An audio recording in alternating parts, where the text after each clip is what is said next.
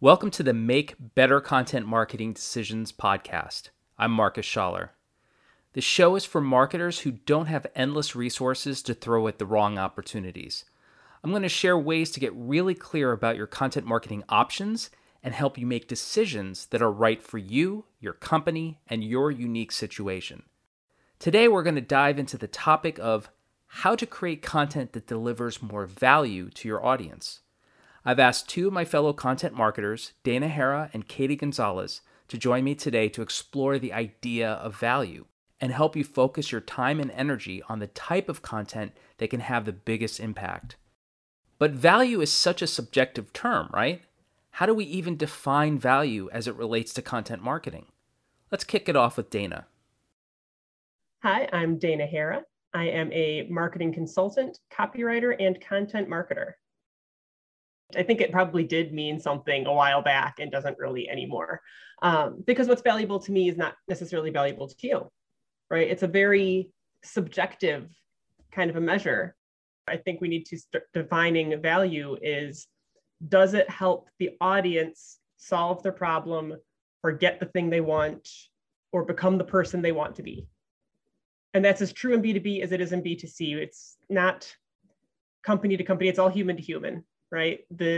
Yes, you're marketing to businesses, but you're talking to people. It's people making the decisions behind those businesses and people who have the problem to solve. Let's hear Katie's take on this.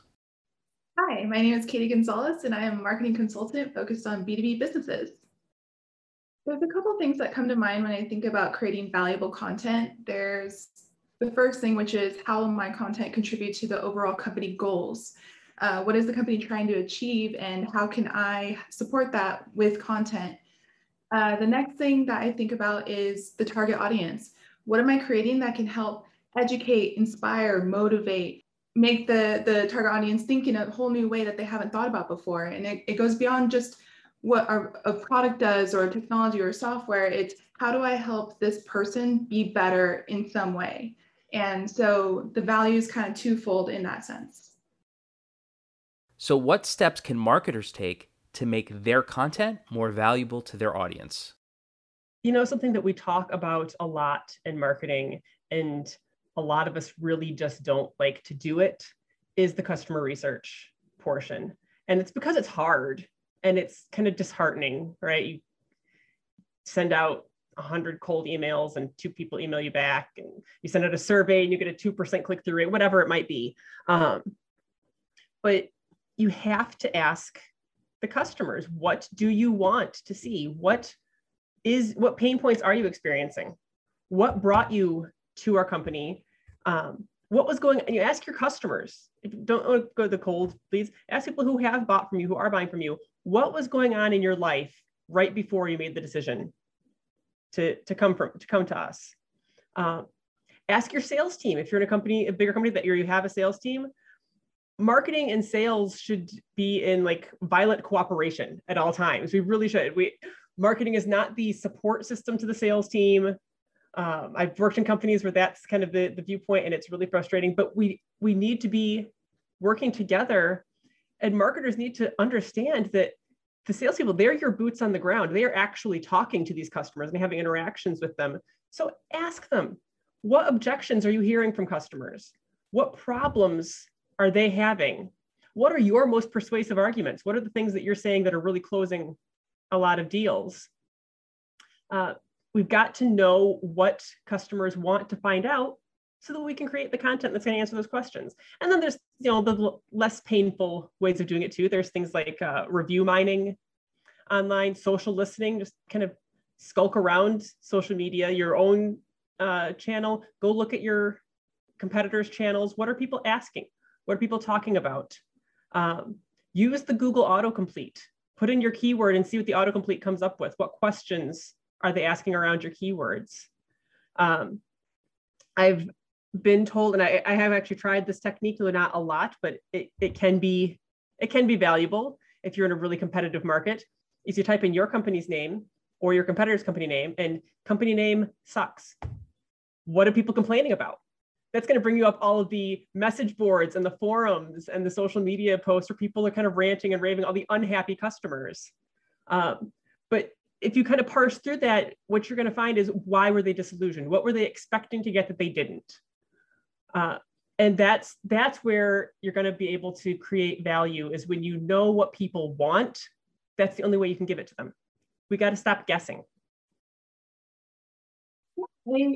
I think of content and the audience. You start with a good foundation of buyer personas, knowing who your audience is, what they're concerned about, what they're hoping to achieve, what their likes, dislikes, all of that great stuff. And then when it comes to deciding formats and how you're going to present the content to the audience, it's really about understanding that people learn in a variety of different ways. I like to read. I'm totally fine reading a really boring ebook that's 40 pages long, but that's not everyone's cup of tea. And so when I see a topic or a theme that I'd like to address with content, I think about how I can do so in at least 5 different ways: an ebook, an infographic that's highly visual, a video, maybe something that you can steal from me, a template or image that you can kind of incorporate and use in your own work. So just trying to address all the bases there.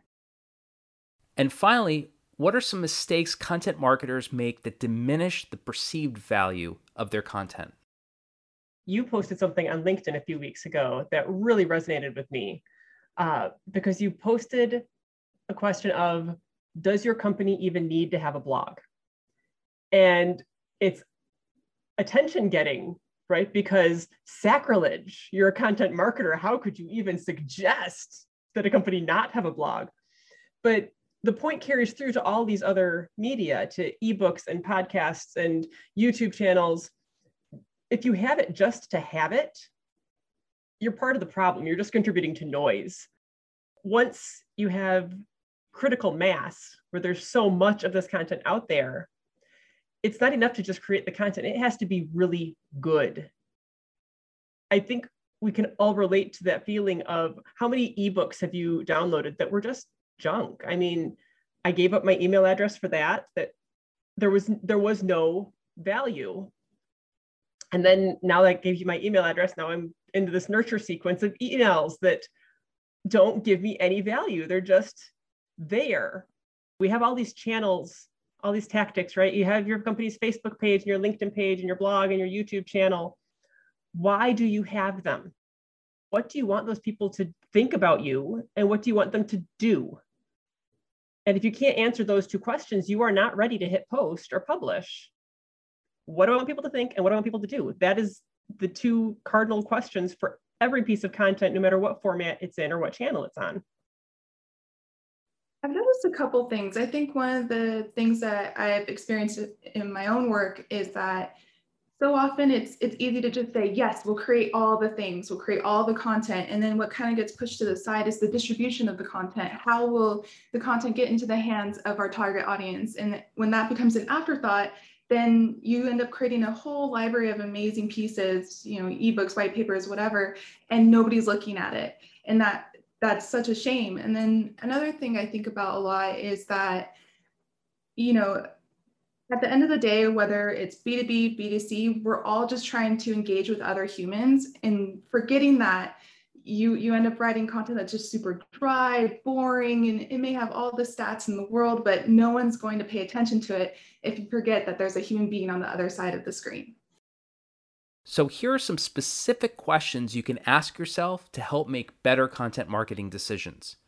1, how can we help our audience solve their problem, get what they want, or become the person they want to be? How can you help them be better in some way?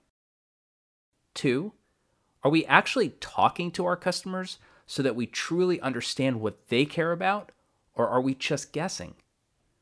3, are we putting out content just to check off the content marketing box? Are we just adding more noise, or actually engaging with other human beings? How can we do better? Thanks to Dana Hera and Katie Gonzalez for being on the show, and thanks to you for listening. If you've enjoyed this episode, I hope you'll consider leaving a rating and sharing it with a friend. And until next time, remember this: making good content marketing decisions shouldn't be complicated and overwhelming. There is always a solution.